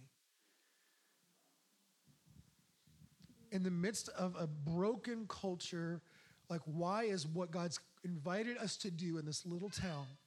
How many of you dreamed of living in Grove City when you grew up? Raise your hand. Thanks, John. Good. One. I don't know all the details, guys, but listen, there's something significant to this. God, help us catch this. In order for Jesus to come from Nazareth, someone who is of royal lineage had to go there. Can any good thing come from Nazareth? Can any good thing come from Grove City? There's a place of confident humility God wants to call us into. And so can you guys talk a little bit about why, not just for AOX, but why what God is speaking to the church and why this little, somebody said earlier this week about an incubator, why this little incubator is important. Not to, guys, can we hear this in a way that's not to puff us up, but to help us understand the weight of what God's inviting us into? Does that make sense? Does that make, okay, that was kind of like I got a couple of, does that make sense? Because I don't want to go beyond that. Because this is not about just this group of people. This is something God's doing in his people, right? So you can talk about that a little bit, why the significance of family is in the midst of a broken culture. The verse that comes to my mind wasn't necessarily connected to family, but it was connected to the peculiar. Paul just said to, I think it was the Corinthians, one of the churches, he said, remember what you were. Remember who you were when you were called. You were the weak. You were the foolish. You were the castaways. You were the ones that our culture that worships, other things, things that have fleeting value. You didn't represent those things. So there's something in the heart of God that there is great delight and joy that he chooses the weak, the foolish, the things that the world sees as insignificant, that he loves. Jesus said, Father, I praise you because you've hidden him from the wise, but you've given it to the children. You've given it to small children, my followers, and there's just something in the heart of God that loves that because he loves the dependency of weak sons and daughters, mothers and fathers that are continually drawing out of him all that they need to do what he's called them to do. And so that's just the one thought that I have. And we spend much of our lives probably not understanding that, but Jesus just said he was the most dependent. He said, I can't do anything by myself. His humility, he delighted in his dependence on the Lord. And so when you feel weak, when you feel dependent, when you feel, that tension, I don't know, there's something there that's, he's deeply humble, but he's also embodies power and strength, and he's both and, he's not either or. He's the ruler of the nations, and he's going to come as the ruler of the nations, but he also came as a weak, tiny baby, as a weak, dependent infant. And so he's both and, he's not either or, and we don't have to choose. The big call and the ache in culture versus this formation and this incubator and this womb that he's placed you in. It's both and. So I keep seeing three words just flash on the screen in front of my mind as we reflect on why at this Kairos moment, why at this season God has gathered us for this time. And the first one is the word affirmation. God has sent spiritual moms and dads into your house to say, we affirm what God is doing in you. And we celebrate what God's doing. And we've even chastised you just a little bit about how you can sometimes get lost in this place and not realize what God is doing here. And so we have affirmed it, and then we've called out of you an ability to say, yes, God is in our midst. The second thing, I feel like I see the word safe. Spiritual moms and dads that are committed to spiritual sons and daughters create an atmosphere that is safe, because encouragement can be spoken and then correction can be spoken. And there is a mutuality and a reciprocity where we say we give ourselves to you. And in giving ourselves to you, and we represent people and churches and intercessors, and it's not just us. Cornerstone is here with you. I'm sure Petra is here with you. And so the reality is, if you were looking for God to say, I'm giving you a safe place, that's why he's brought this weekend. And then the word challenge comes up, because all weekend long I've been hearing God say, it's time and it's the season to say yes with a whole new passion and in a whole new way. And that's where I finally get to what Brad asked me to say just a moment ago. there is a redefining and a revelation that needs to come to our world of what the church is and what family is. And don't know why God has called us. I don't know why God in his wisdom chose us, but it's been bubbling up out of, I don't know how long for some of us, but for Brad, this has been a 14-year bubble job. I mean, it just keeps flowing. It keeps flowing. We're not stupid. We know what the world often thinks when they hear the word church. And yet we have refused to give it up. We're holding on to it. It's biblical. The church is the bride of Christ. We love the church. We will not allow darkness or our culture to define the church in such a way that it's not the beauty of a bride awaiting the bridegroom.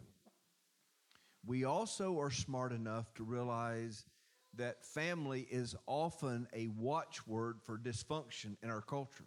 People are sometimes just absolutely scared of the word family. It's like you hear it and you run the other direction because you've been in one and you've known the dysfunction of one. And so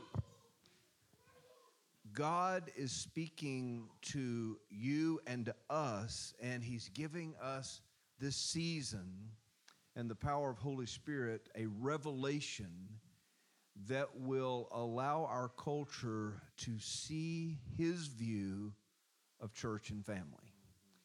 And that's something that I'm willing to invest my life in.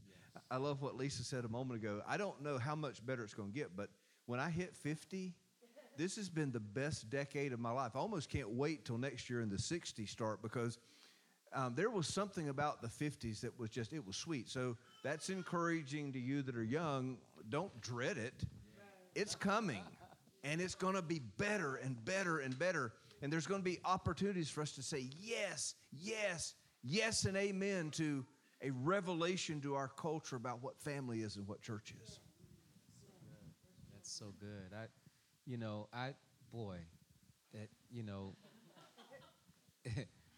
really think God is saying some things. I think that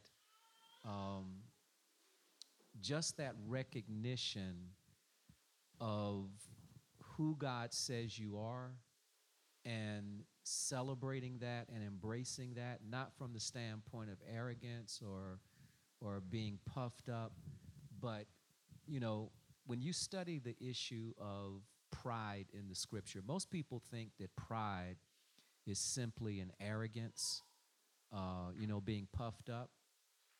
But when you listen to the scripture, God makes a distinction between pride and arrogance. And the reason is because when God is talking about pride, he's talking about us carrying a sense of we are not being received, affirmed, or seen in the way that we think we should be affirmed or seen. Do you understand what I'm saying when I'm saying that? So pride can be thinking too highly of yourself, but pride also is thinking too lowly of yourself. That's pride.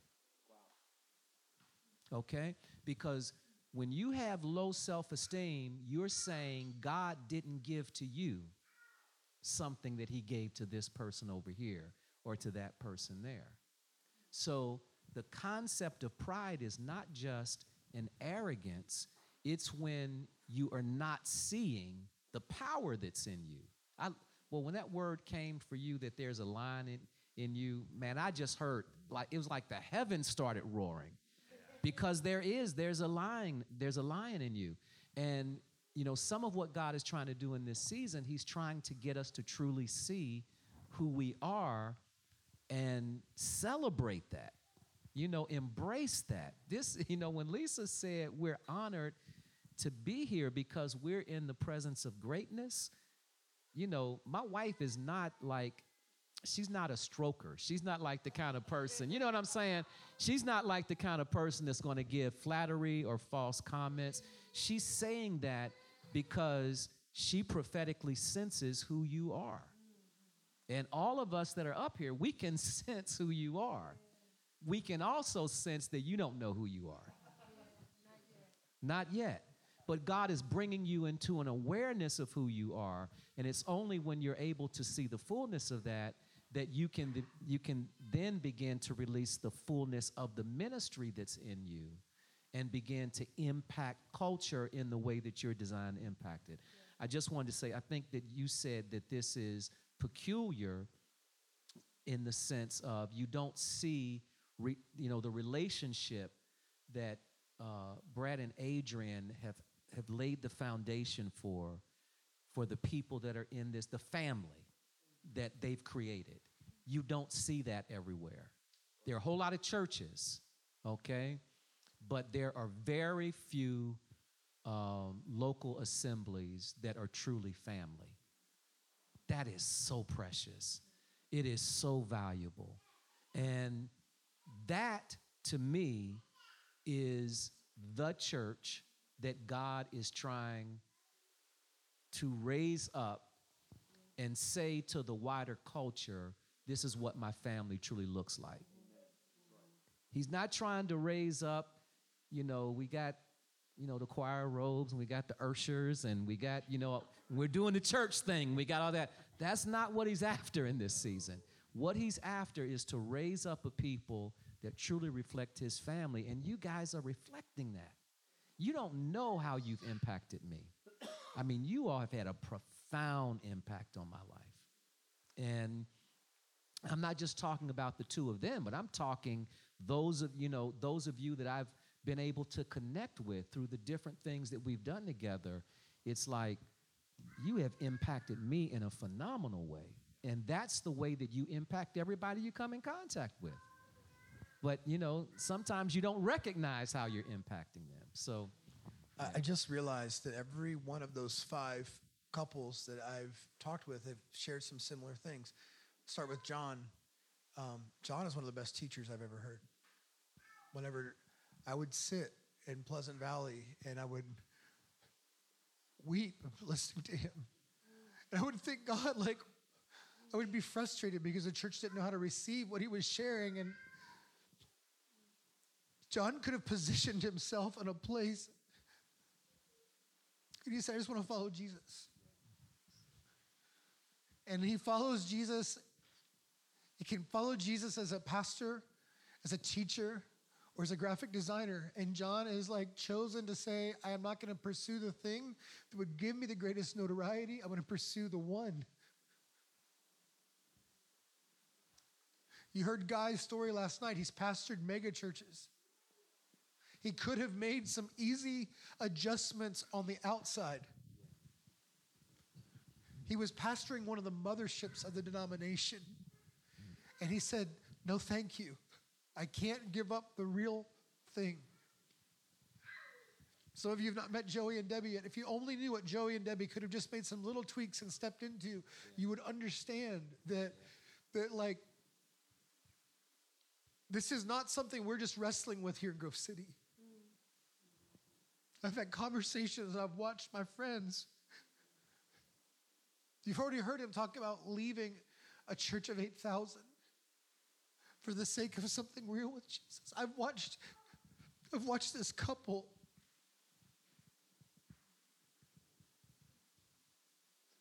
make choices for Jesus and to pursue what's real that has led them away from things that everybody else is trying to get to. And as I'm listening and I'm thinking about some of the conversations I've had with you and about what are we doing? This is not something that only happens for people in their 20s in Grove City. There is a decision, God, are you worth everything? Am I willing to lose my life for you? Gabe and I were having a conversation a few years ago that was, I think, impactful for me. I think impactful for him. Where we realized it's so easy to pursue the best of God's principles and end up with a life so full of his blessing that it's impossible to then lay it down. But that is a Western church mindset of what you get if you come to the club. Come follow Jesus, and here's what you'll get. You'll get a great marriage, and you'll have great kids, and you'll get a good job with God's financial blessing. Listen, come and die. that was pretty nice, though, man. Yeah. I sort of like that. It's like that. Listen, come and see. That's what Jesus said, come and see. Then he says, come follow me. And then he says, come and join me in my death so that you can share in my life. Paul says, I may know you, the fellowship of your suffering. And it's not that our lives need to be miserable, but like, do you understand? Like, I'm honored to have people who have been willing to say, like, to you, they're not just talking about something that they're saying, oh, you guys are so cute. Look at you here at Grove City. You're so cute. This is nice. You're following Jesus together. No, it's like people who have already said yes with a cost. Encouraging you where you are to say yes with a cost. I remember the first time I had that feeling, Lisa, you talked about at Allegheny College. I think it was 2005. I looked up and there was only about 20 people in the room. I looked up and I thought, what do you say to a room full of people who are going to change the world? And I feel like I live that now. I live that sense of like, what am I doing? You know? Are there any questions that as they're talking about stuff, is there anything that you feel like would be helpful for you to be able to hear from them on, specifically on these first areas where we've been talking? Because I want to make sure that we do more than just hear good sound bites. I want us to get deep in our hearts. Bear and then Anna.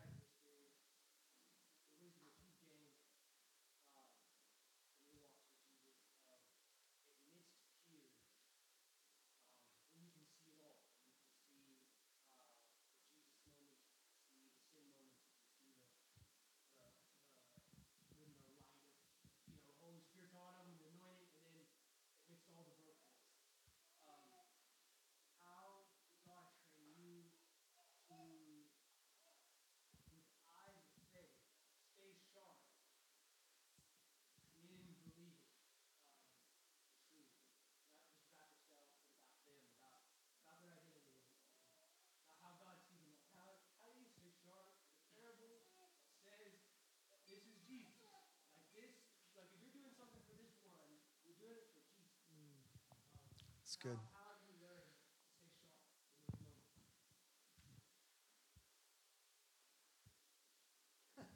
Guy, we're all looking at you. I'm Okay, not good. 100% sure I understand the question, so I'm trying to understand the question a little bit better. Are you asking more about seeing others through God's eyes? So let me think of it just this way. In the sense of growing from the brother and sister, because we see, you definitely, how many of you recognize you see, okay, parents, how many of you know you see your siblings different than you do your children, right? Okay? So in a place of maturity, that can feel frightening if all you've ever known is the sibling thing. How do we mature? Because I think it's important to know there is a maturing process. It's not just like, I think I'll be a dad tomorrow. Like there's Lord said, yeah. I remember one time I looked at my spiritual father, Floyd Mckoy, and I asked almost that same question. I want to father people the way you fathered me. How do I learn to do that?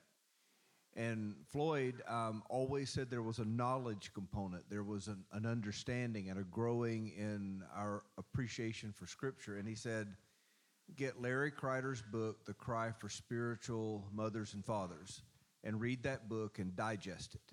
And so there's a content piece. He also told me, walk in that understanding and walk in that revelation with a group of people. They may be small at first. We dismantled our elder and deacon structure and began to call our leaders spiritual moms and dads, and they had to go through the content component, but then there had to be opportunities for them to live out the content in actual relationships. And then we sharpened each other by speaking encouragement and correction.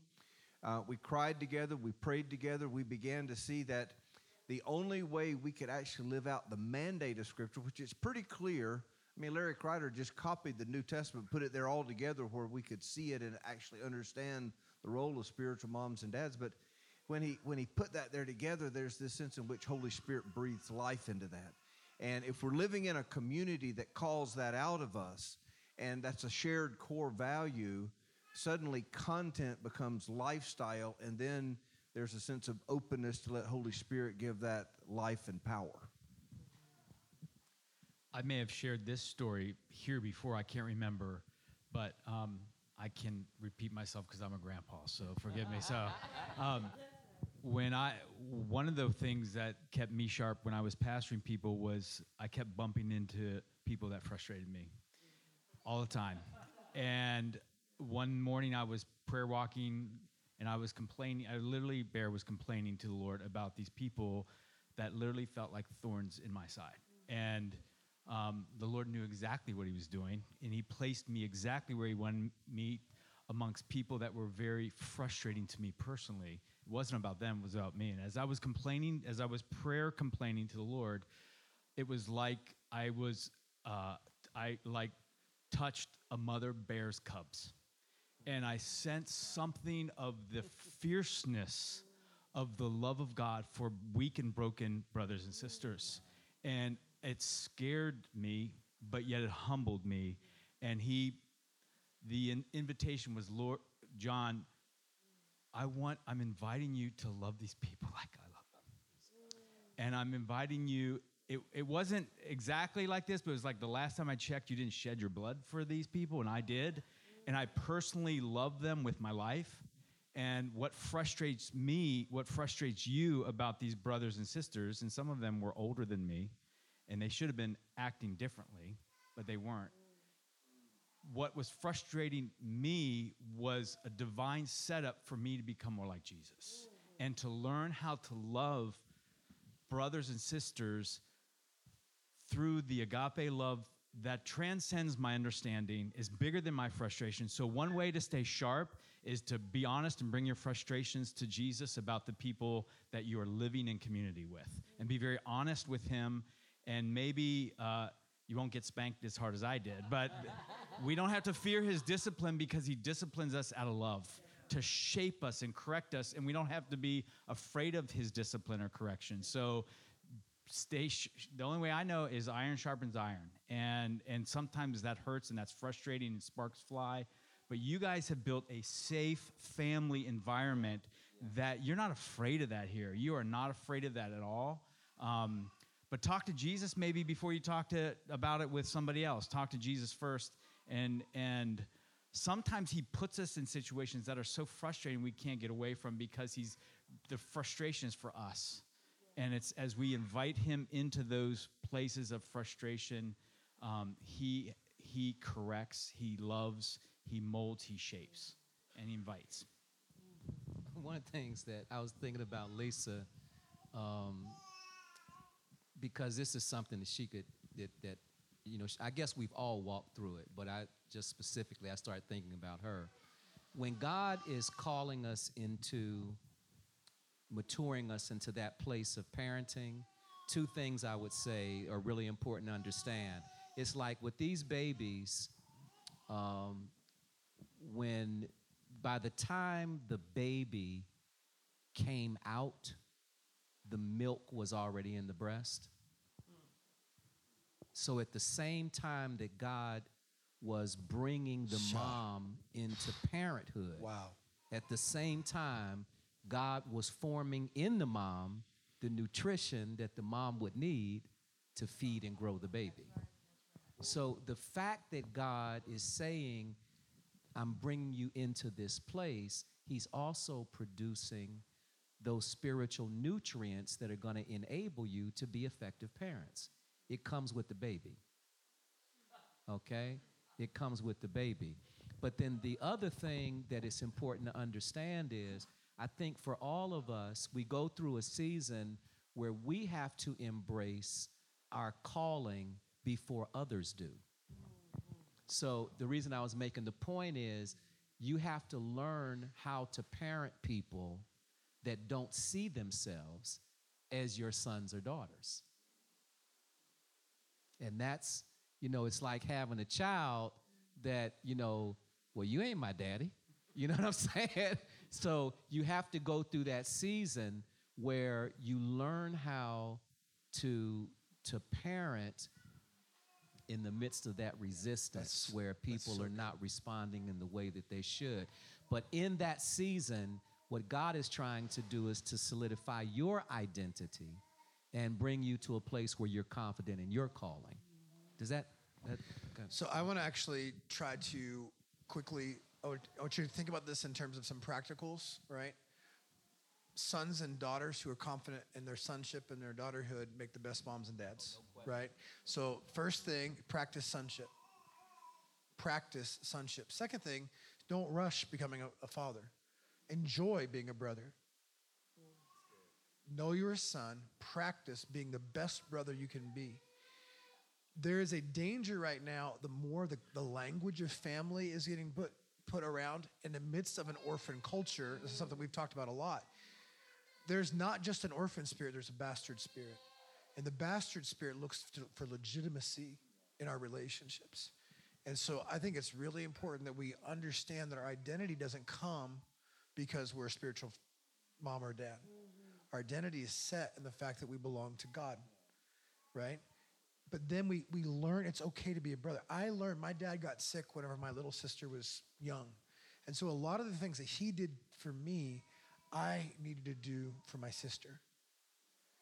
And like, I learned so much practically about the things that engaging, but I wasn't my sister's father. I just got to learn and grow up in that. Does that make sense? Okay? And then if you will take that and combine it with what he just talked about, like, there is a sense we don't get pregnant today and give birth tomorrow. And so that is God's wisdom, right? It is like, oh, I think I'd like to be a dad tomorrow. I think I'd like to be a mom. Like, it doesn't work that way. There is a process of development. But in the midst of that process of development, that by the time that baby is born, then there is there's the provision for it. Hey, we're going to take Anna's question, and then we're going to pray. So I know, like, it's been raining outside. Let's pray. I actually want to pray real quick. Some people who have left are left because there's flooding between here and Elwood City. So the people who came to watch the kids, just pray for the DeRosas and for their friends who went. God, we know we called for overflow this weekend, but we were not calling for flooding on the roads, and so yeah. So God, we just pray safety on the roads for everyone who is traveling right now, and for everyone who will travel. We thank you for Mark and Corey and the friends from their church that came to help watch the kids. We pray blessing on them. Thank you. We're connected to a body beyond ourselves. And we just pray blessings and safety for them in Jesus' name. Anna, where are you? What's your question, hon?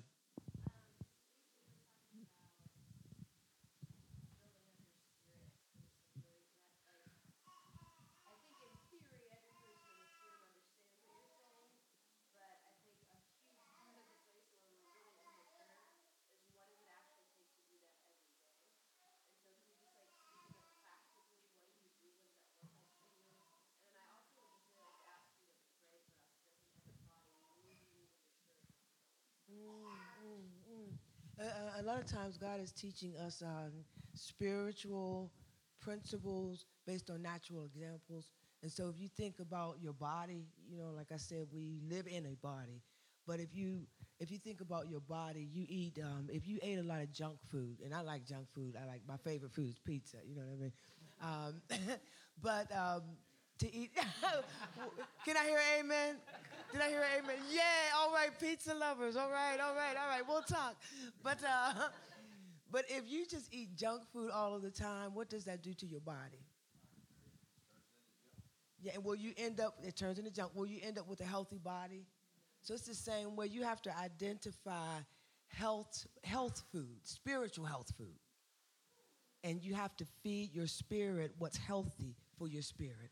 And so guard your heart and guard your mind. I'm very careful about what I take in. And so because God gives us the power of definition, you know how Paul says in Romans 12, don't be conformed to the world, but to be transformed by the renewing of your mind. So a lot of what happens is that we as a family of God, as the body of Christ, we accept the world's definition of things.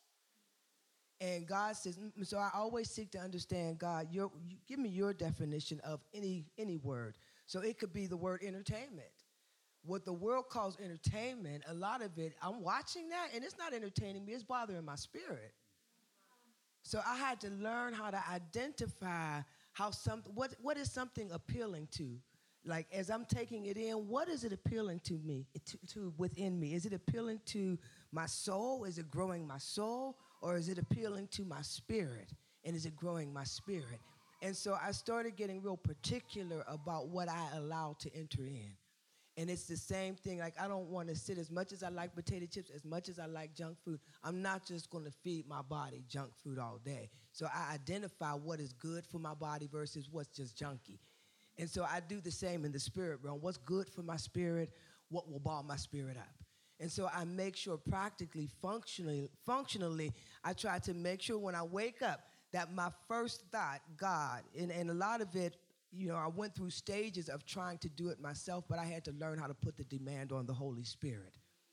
And, you know, give him permission to just, and ask him to help me with certain things. So a simple thing like waking up in the morning, instead of, like I used to jump up and I could be running late and I'm checking my cell phone, I'm doing all of this, and I have not yet, it could be like 11 o'clock, and I've not yet said, thank you, God, for the breath that you've given me today.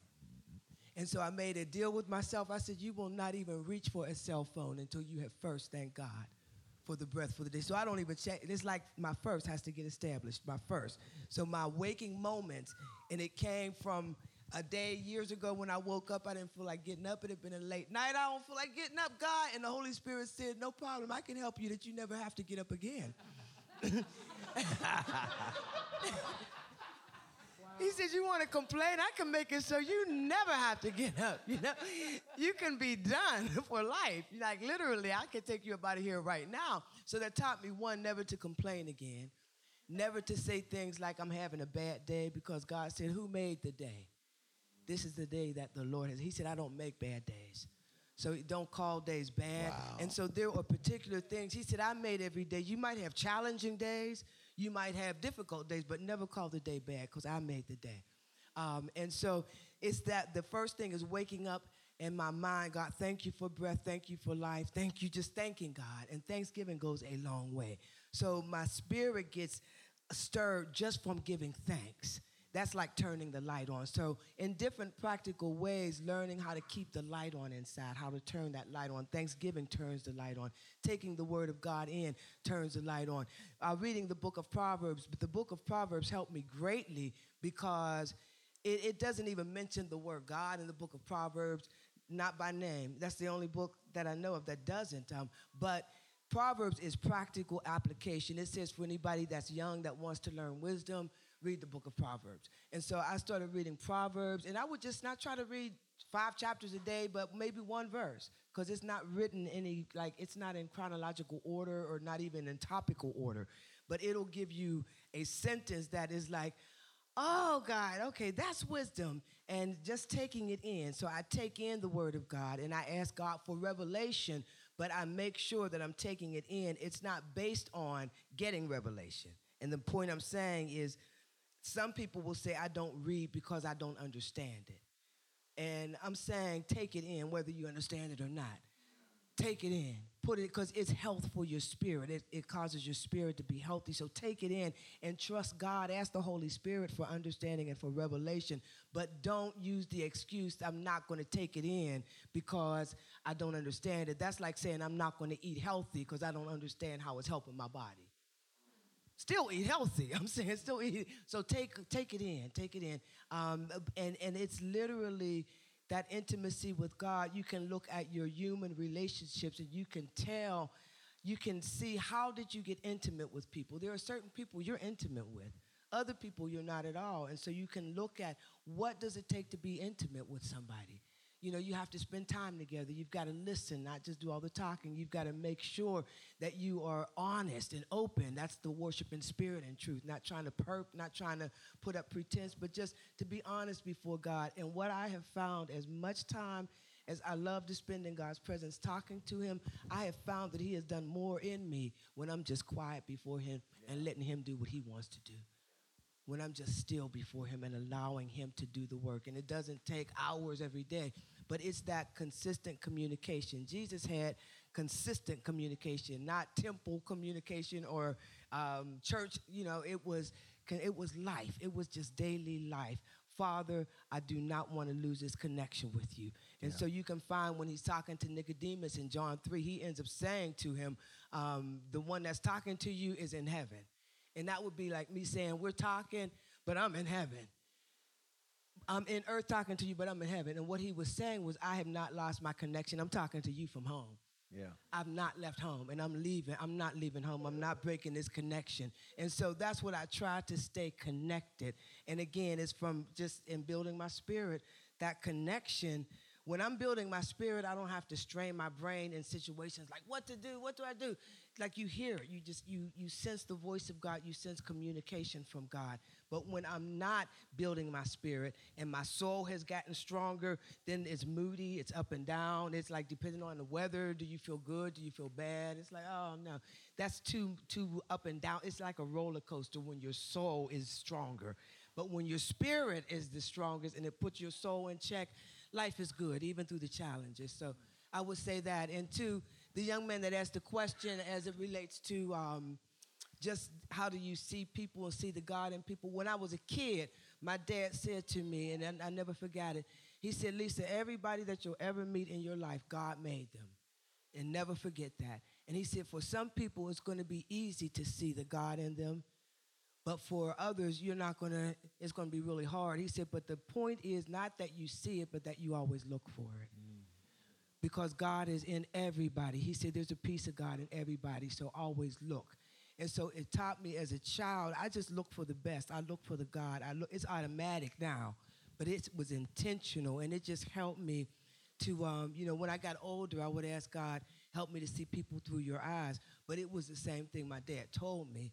Always look, know that everybody you meet, there's a part of God in them. God made, and just the strength. He said the strength is not going to be that you find the God in me.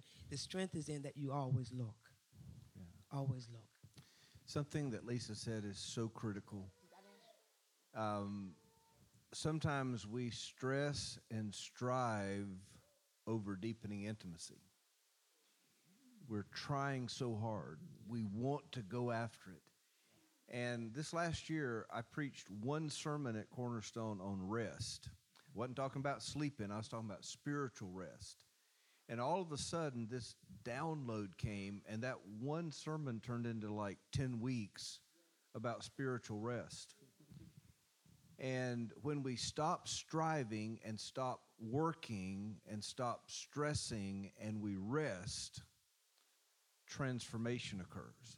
And here's the revelation that came out of that series for us. When I work, I work. When I rest, God works. And there has to always be a place where you do not work, where you rest. And particularly like for men, you like to get it done, and then even women are like, but God said to us one time that there has to be a place where you are not working and where you can just rest. And what better place than in God's presence? And that answers your question. That's one of the functional points in God's presence. We can actually get in God's presence and not realize that we're still working. By telling him what the issue is, telling him who needs to get fixed, telling him what he needs to do to go pray. We're praying for this, and we're working, we're striving. And he says labor to enter into rest. And so there is always in every situation, it could be something as simple as cleaning your house that's a mess. If your house gets a mess or your room is a mess and you want to clean it, there is always in every situation a God-ordained starting place. And I might have to do 20 things, but God, where do I start? What's the starting place? And so to learn how to identify God's starting place, it helps greatly. So even learning how to rest in his presence, he gives us a starting place, which is simply when I started many years ago, learning, okay, God, in your presence, I'm working. In your presence, I'm telling you, what I need done, and I'm praying. And there's a time to have your prayers up, offered up to God in supplication. God invites us to do that. But there's also a time where we just need to rest in his presence and let him do what he wants to do. And if I can learn how to surrender in that moment, I started with 30 seconds years ago. Like, God, if I can just be still in your presence for 30 seconds. And my mind was like, okay, you need to go do this, you need to go that, you need to do, okay. And so it was busy inside, and then I'm fighting to get my internal stay quiet, but that was my soul fighting my soul, and I'm still working and I'm laboring in God's presence. And finally I said, I have to put the Holy Spirit, I surrender to you. quiet my spirit, quiet my soul, quiet me, teach me. And then he just gave me a simple point to just focus on him and just to focus on him. Take myself out of the mix and just focus on him. So then I automatically went to, God, I thank you for blessing me. I couldn't get me out of it. You know what I mean? All my prayer was still going back to me, your faithfulness to me, your goodness to me. I didn't know how. And finally, it got to what Brad said. What God was trying to get me to was, I don't even know how. I don't know how to rest in your presence. So teach me. And God let me go through weeks of trying and weeks of my mind wandering and weeks of, God, I'm doing it my way. And he was just trying to get me to recognize and to acknowledge, I don't know how to rest in your presence. So I surrender to you. Teach me. And he began to teach me. I'm just, at first it was maybe 10 seconds. My mind would be totally focused on him, and I would just be able to allow him to do whatever he wanted to do. But it has, picked up from there. But it had to start somewhere. So ask him to identify the starting place for you and to let you know. And he always puts that starting place where we can get it. It's always somewhere where we can get it. And it's usually much simpler than we think it is. Yes, it is. Yes, it is. Amen. And family, God wants a family. God has just always wanted a family. He has always wanted a family. And so I thank God and celebrate this family and that we are all family in Christ. And literally, God, Jesus, when he's talking about our Father, our Father, and my Father, he's making a point about family relationship. And so, Bishop said it to us years ago that a lot of people are striving to be a good leader or a good parent. We're just striving for leadership. And then you saw the churches having all of these leadership conferences. And the point God made to us was he didn't call us to be good leaders. For the men, he was saying, I didn't call you to be a good leader, but if you can be the father that I have purposed you to be, you'll automatically be a good leader. Be a good father, be a good parent, be a good son, and you'll automatically be a good leader, but don't strive to be a good leader, but just strive in that relationship as it relates to family. Whatever place God has you in, celebrate that place, be it brother, be it sister, be it father, be it mother, but don't seek the position, don't seek the title, seek God, and the position will come. Amen. Amen. I want us to pray. But do you have anything, or John, do you have anything before we move to a time of prayer? One thing that has been super practical for me when it comes to quieting my mind is that soul thing. It's just keeping a notebook. And when my mind is trying to tell me the things that I got to do, I've just learned that when I write it and it goes from here to my hand to my notebook, it's saying, okay, that's important. I'm gonna write that down. But as soon as I get it out of my hand, then I'm just able to quiet, And I'm in a season where the verse, be still and know that I'm God, and that has really become life for me in this season. I always knew that verse, but even if it's 10 minutes, even if it's 5 minutes in the morning, and having that notebook, writing those things down, those tasks, those responsibilities that are important, and then somehow the edge of that, the urgency, the pressure, when it goes from my mind through my hand onto the pen and paper, it's saying, I recognize that, and then I just commit it to the Lord, and then I can then that allows me to quiet my heart and mind. That's just a real practical thing that someone taught me. Mark Verkler, I don't know if you've ever heard him, but he was a guy that spoke years ago at Pleasant Valley and how I'm communing with the Lord. So keeping a journal. When I'm anxious about something, writing that question down, dialoguing with Holy Spirit, dialoguing with Jesus. What do you say about this? And, when Jesus was on the road to Emmaus, he first, before he revealed himself, drew out of those followers their anxiousness, their thoughts. And when he drew out of them and he asked them questions and he listened to them, then he gave them the story. Then he pulled out of them their anxious thoughts, the way they were viewing the circumstances. He pulled out of them the way they were viewing things, cleared that out of them. Then he deposited them and opened up their mind through the Word of God, through communing and speaking with them. So sometimes before we can be quiet and still and commune on him, and really, Jesus said, my body is real food. My blood is real drink. dialoguing, asking, what does that mean, practically? Having conversations about those things that are pressing on our souls that are so noisy all the time sometimes can be very helpful. So, You have anything, sir? We're going to pray. You can save it for prayer, but if you had something, I wanted to make space for that. Dogs bark. Dogs bark. My God. All right. Has this been beneficial? That's it. Has this been beneficial tonight? Okay. Here's what I'd like to do. Here's what I had a picture of, if you guys wouldn't mind. You can stay in your chair, but I just would like for us to come and gather and just kind of get low and ask these people who are amazing guests, but also part of our family, to pray for us.